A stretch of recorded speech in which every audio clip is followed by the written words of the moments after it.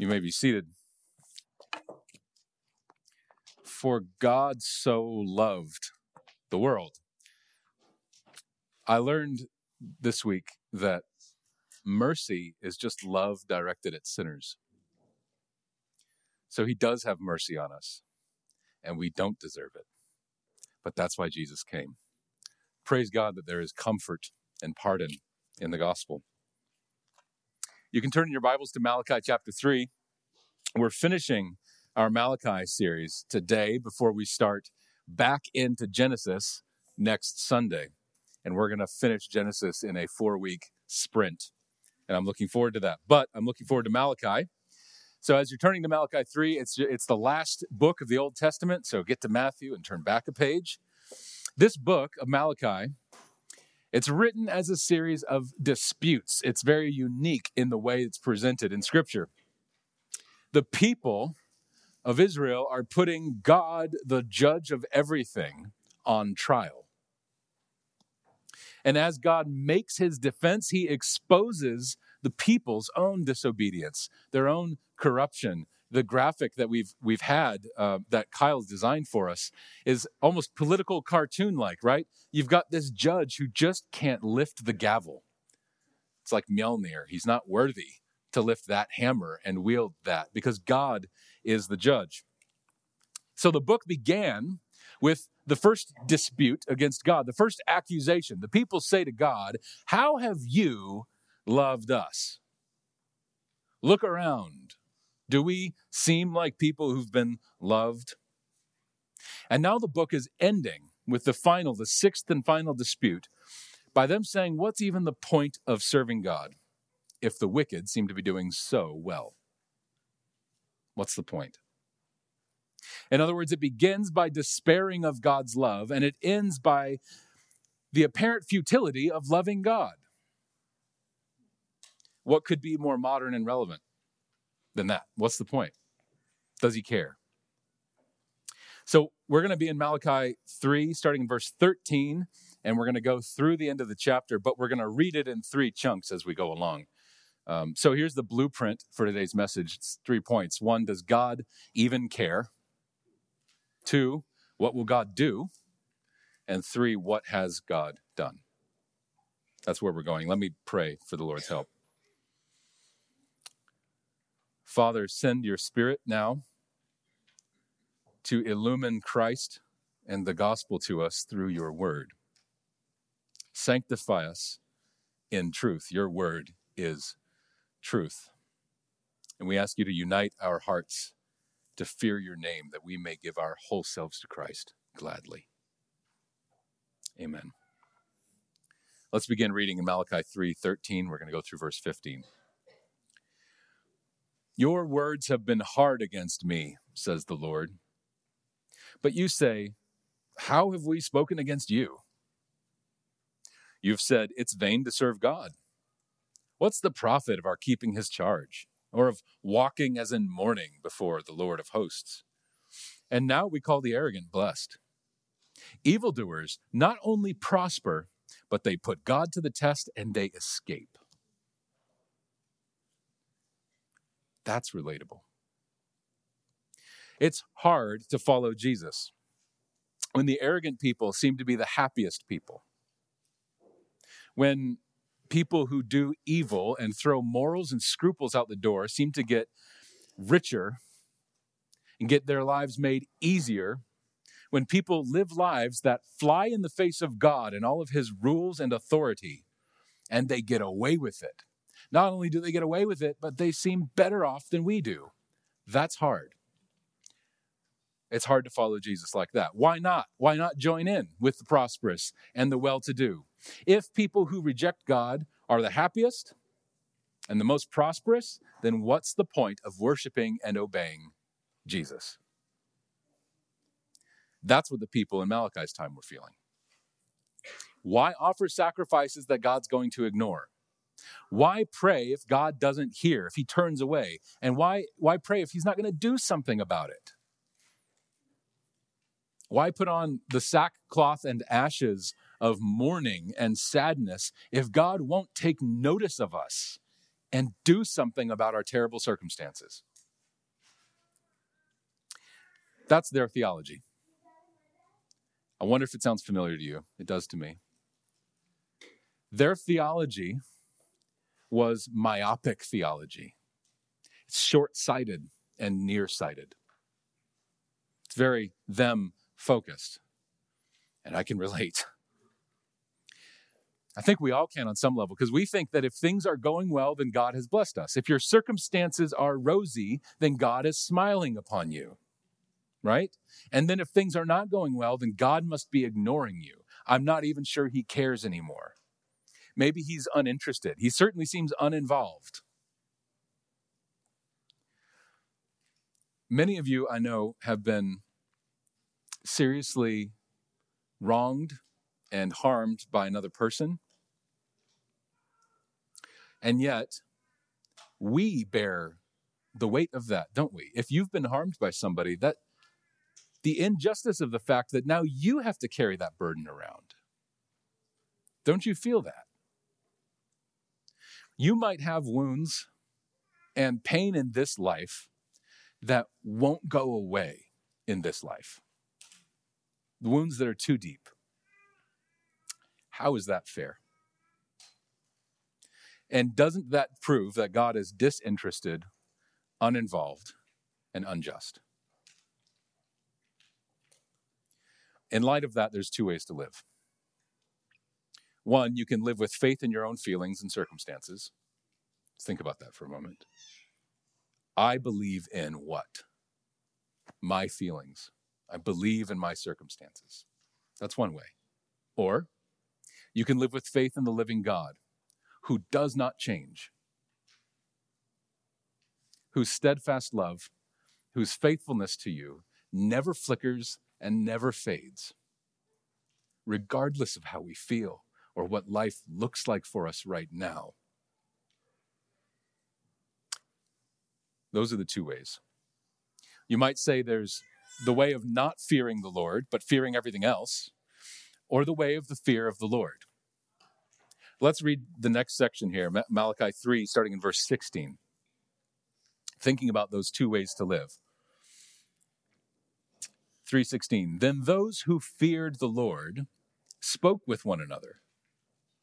The Lord paid attention and heard them. And a book of remembrance was written before him of those who feared the Lord and esteemed his name.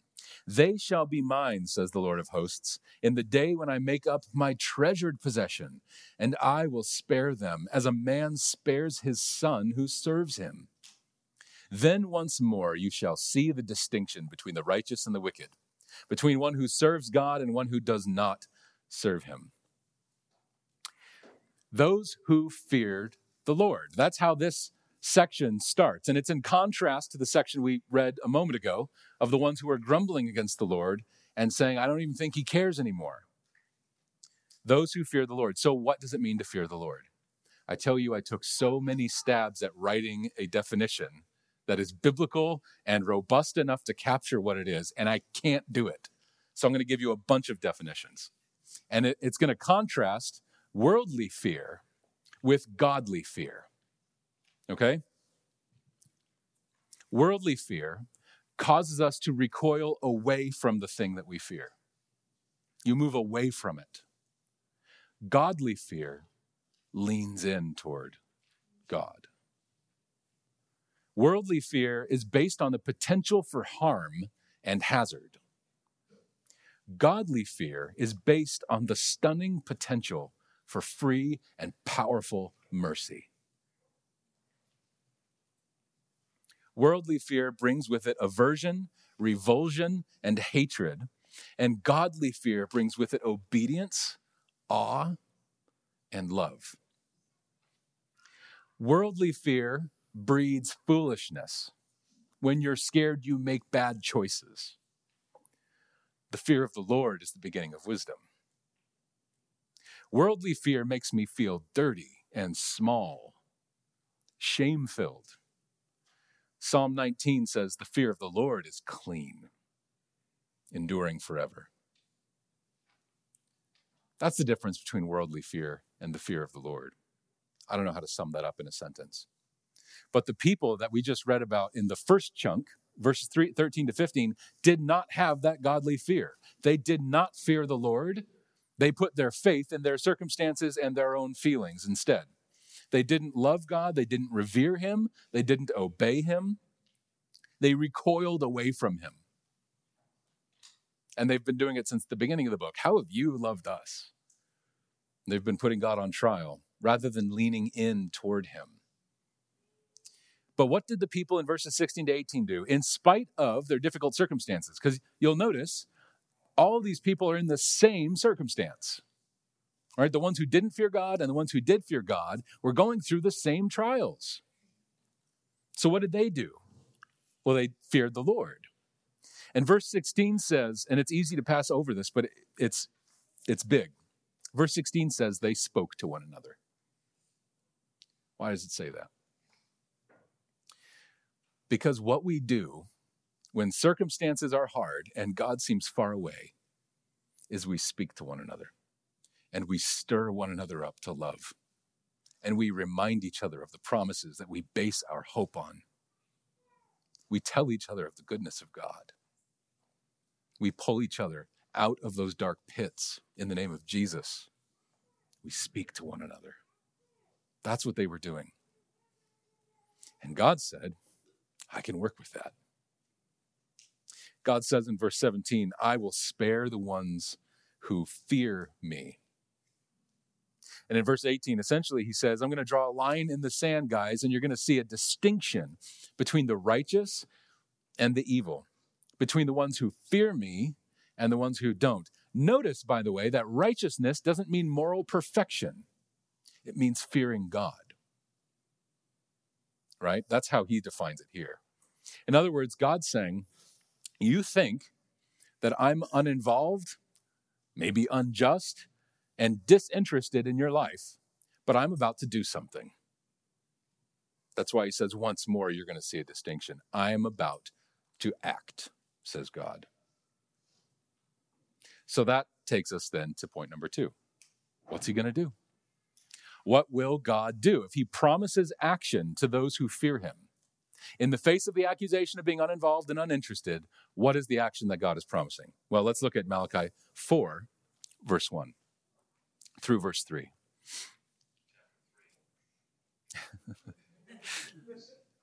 This is good. For behold, the day is coming. The day is coming, burning like an oven, when all the arrogant and all evildoers will be stubble. The day that is coming shall set them ablaze, says the Lord of hosts, so that it will leave them neither root nor branch. But for you who fear my name, the Son of Righteousness shall rise with healing in its wings. You shall go out leaping like calves from the stall, and you shall tread down the wicked, for they will be ashes under the soles of your feet on the day when I act, says the Lord of hosts. So what about the arrogant, the evil, the wicked, the abusers, the oppressors? God says, and he does not mince words, he says, I have a day stored up for them. The day is coming. Justice will prevail. If you don't get anything else from the sermon today, hear this. The day is coming. We talked about this last week. All of our children, when they send in questions, they're all pointed to heaven. And we have forgotten. We grow up, we leave Neverland, and we forget that the day is coming, that it matters, that there's an eternal hope of standing forever in the presence of God, being whole and complete. And there's an eternal danger too, and the day is coming. All wrongs will be righted, all of them, every single one of them will be put to right. For the ones who are wronged, there's nothing better. And for the ones who do the wrong, there's nothing more dangerous. The day is coming and all wrongs will be righted. All oppression, all abuse will be punished.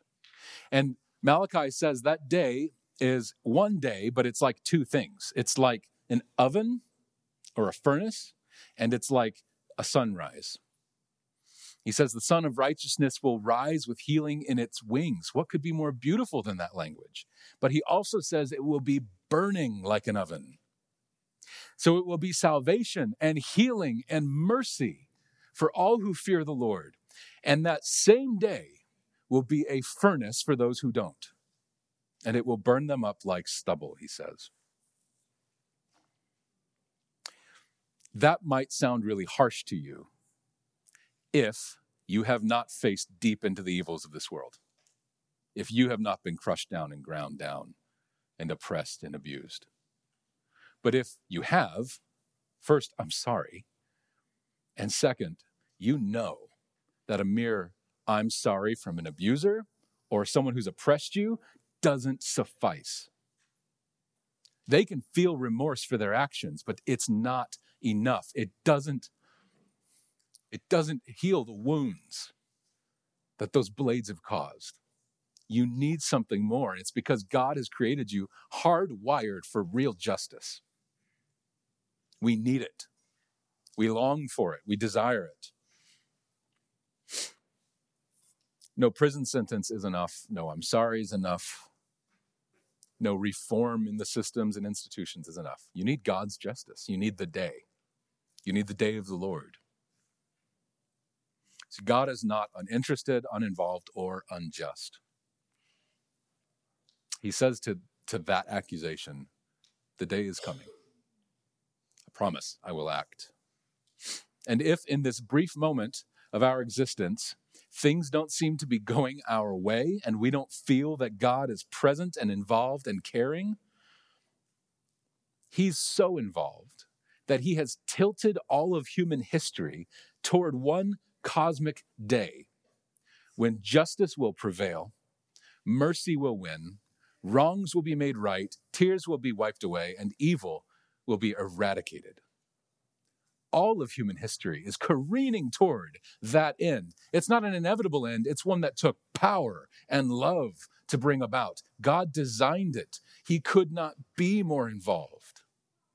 And everything that happens to you in this world is moving the needle closer to that day by his beautiful design. Andrew Peterson has a song called Rise Up on, I think, Resurrection Letters. I want to read some of the lyrics to you because he captures what my heart wants to say better than I can. Every stone that makes you stumble and cuts you when you fall. Every serpent here that strikes your heel to curse you when you crawl. The King of Love will one day crush them all. And every sad seduction and every clever lie, every word that woos and wounds the pilgrim children of the sky, the King of Love will break them by and by. If a thief had come to plunder when the children were alone, if he ravaged every daughter and murdered every son, would not their father see this? Would not his anger burn? And would he not repay the tyrant in the day of his return? Await, await the day of his return. Doesn't that get at something in your heart? The day is coming. The King of Love, the Lord of hosts, will satisfy our desire for justice. And that means that in every broken place in your heart and every broken place in your history, every wound you bear that seems incurable, God will accomplish such justice and satisfaction that you will feel whole. It's the Son of Righteousness with healing in its wings. And it's a burning oven. One event and two results. That's not the first time in the Bible we've seen that. Every salvation event in the Bible comes with both salvation and judgment. In Noah's day, the flood was salvation to Noah and his family from the wickedness around them. And it was also judgment and wrath on the wickedness and the wicked who were swallowed up in that flood. In Moses' day, the Red Sea was the path for the Israelites to freedom. It was their salvation. And that same Red Sea was judgment and wrath to Pharaoh, who pursued hotly at their heels. And now there's a new day coming. The Apostle Peter says it this way. He says, the day of the Lord will come like a thief, and then the heavens will pass away with a roar, and the heavenly bodies will be burned up and dissolved, and the earth and the works that are done on it will be exposed. That day is salvation and judgment. A son of righteousness in a burning oven. Is it any wonder that we fear the Lord, that we tremble in his presence? A godly fear. But the day of the Lord is not just out there in the future, right? It was for Malachi. It was for the people that he was writing to, but it's not for us. We can put our feet down on something in history, looking back. And that takes us to our last point then. Number 3, what has God done? So Malachi is, like I said earlier, the last book in our Old Testament. And on the next page is the New Testament, page 1 of the Gospel according to Matthew. So while I was studying in this Bible this week, Malachi 3 and 4, I noticed that even as I read about this future hope, as Malachi is looking toward that far-off day for him, of when the Son of Righteousness will rise with healing in its wings, through the thin pages of my Bible, I could see the first page of the New Testament. As I read the dismal final words of Malachi 4, the last 2 words in the Old Testament are utter destruction. And through that, I could read behind it the genealogy of Jesus Christ. Isn't that amazing? For Malachi and his readers, this was all tilted forward to the future, but we can look back. See, when we put God on trial, what he does is he points backward and he points forward, both of them at the same time. Let's think about that as we read the final few verses of Malachi 4. Malachi chapter 4, verses 4 through 6. This is how the Old Testament ends. He says, remember the law of my servant Moses. Look back. The statutes and rules that I commanded him at Horeb for all Israel. Behold, I will send you Elijah the prophet. Look forward. Before the great and awesome day of the Lord comes. And he will turn the hearts of the fathers to their children and the hearts of the children to their fathers, lest I come and strike the land with a decree of utter destruction. So look backward, Israel. Remember Moses. Remember the law. Don't forget who you serve. And look ahead, look forward, and hope for Elijah, the herald, who will announce the coming of God and the Messiah. Now, I had a whole section here about how Elijah is John the Baptist and all sorts of cool stuff, and how Jesus is the true and better Moses, and it's all good and it's all true, and I don't have time, so I'm not going to get into any of it. But if you are interested in those things, I'd love to talk to you about it. Here's the reason why I don't have time, is I want to sink our teeth into the gospel, because the answer of does God care finds its fullest answer in Jesus and in what he did in history. So we're going to go there, and to get there, I want to tell you about Joan. Joan was our neighbor. It's not her real name, but I feel it appropriate to change it. When Becca and I were first married, Joan was our neighbor in this apartment complex. She lived across the way. And she was in her 60s, retired artist, professional hippie, dabbled in Eastern religions and New Age spirituality. And, we prayed for her for a long time. I could never work up the guts to talk to her about Jesus, but we felt the Lord's burden to pray for her. And so one day, a year later, I bumped into her in the laundry room. We're just putting loads in the washing machine, and she's asking me questions, just chatting. And I said, Lord willing, we'll do this and that. And she just sat down her laundry basket and said, Lord willing? Are you a Christian? I was a little embarrassed that she didn't know that by then, after a year. But I said, yes. And she said, I just became a Christian this week. We were blown away. Do you know how she came to Jesus? Of course you don't. I'll tell you. She was flipping channels and came across a televangelist with bad theology who preached the gospel.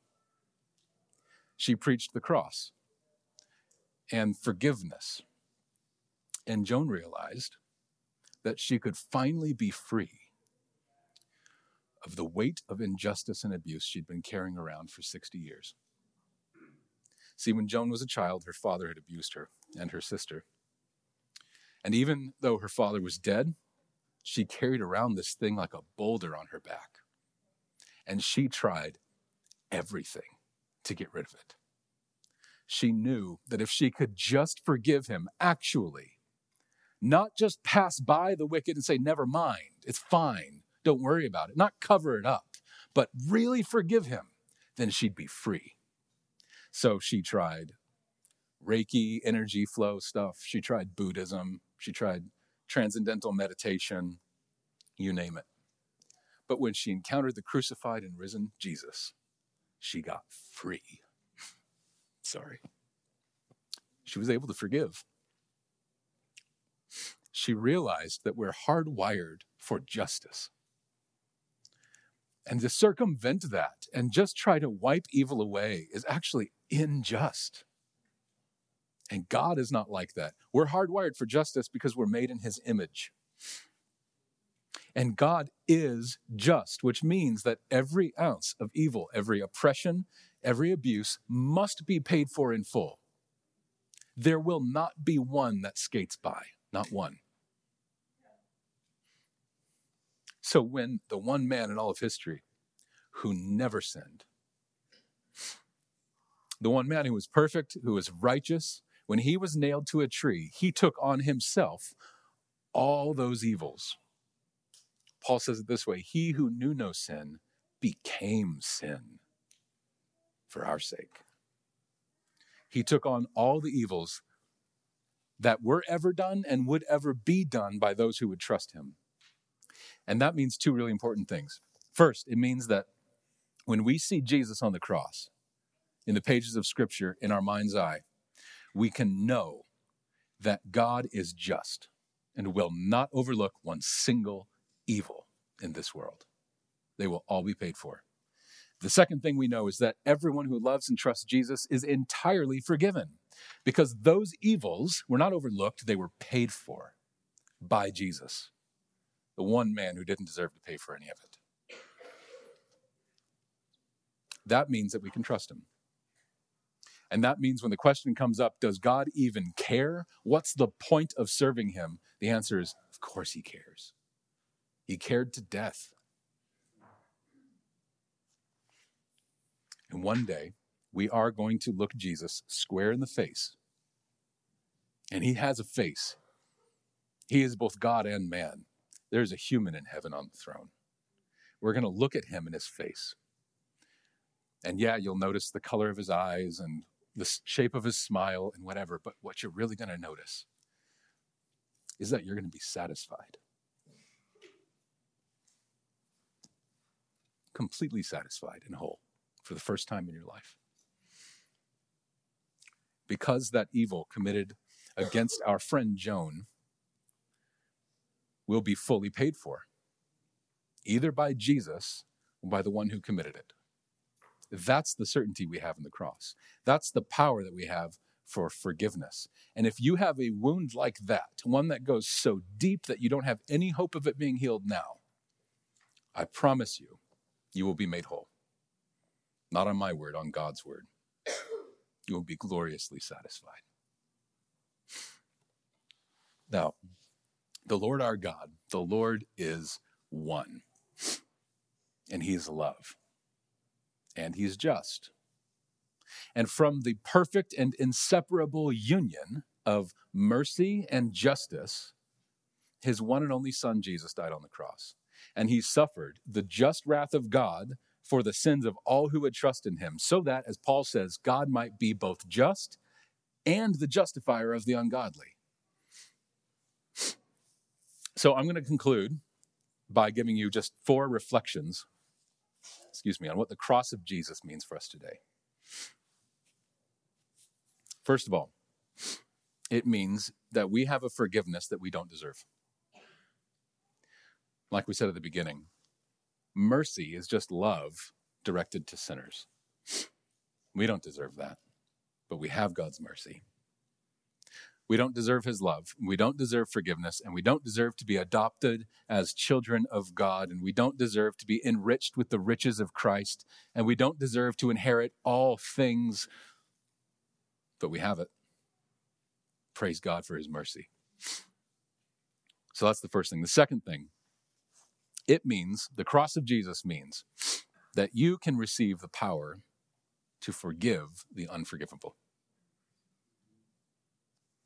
Not because of a good example. And good examples don't get us anywhere. Good examples make people who just try harder and think effort is the way to perfection. That's not the point. In Ephesians 4, Paul tells us, be kind to one another, tenderhearted, forgiving one another, as God in Christ forgave you. He doesn't say that to say, well, Jesus forgave, why can't you? He knows Jesus was God. Jesus did what only God could do. It's why he had to be both God and man. What Paul's saying is, when you encounter the Jesus who forgave you all of your evils, you are transformed. And you receive from him the power to do the same. In Christ, our forgiveness knows no bounds, inasmuch as we know the boundless forgiveness that we've received. Jesus himself said, the one who loves much has been forgiven much. The more, that's why we confess our sin every Sunday here. Do you know most churches don't do that? It's a little weird. We do a lot of weird things. But they should be normal for Christians. Because the more we confess our sin together and privately and to one another, and in all the contexts, the more we remember how much we have been forgiven. And if we wonder why we can't seem to love more, maybe we need to reflect on how much more we've been forgiven. That's the second thing. Third thing, it means that whatever evils we've done can be completely paid for by Jesus and become the fuel then for powerful good. I actually just said that point, right? Love much because you're forgiven much. In other words, the very places where you've wronged Jesus become your fuel source for the good you can do in the world with Jesus. The more I see how much I've harmed him and wronged him, the more I love the mercy of Christ and the more I can extend that mercy. Like we pray in the Lord's Prayer, forgive us our debts as we forgive those who are in debt to us. Now, fourth and last, the cross of Jesus means that even when the evildoers seem to prosper, we can be confident that the day is coming. The justice of God poured out on Jesus at the cross is a down payment on the final justice. It's a foretaste. It's first fruits of the harvest. See, Jesus didn't stay dead. He rose to new life on the third day. He ascended to the right hand of God the Father, and he is coming back once and for all to judge the living and the dead. So when it looks like evildoers are prospering and getting away with it, we can know for certain that they are like the grass of the field. Here today, gone tomorrow. But the eternal purposes of God's justice and mercy will stand forever. Let me pray for us as we prepare for the Lord's table.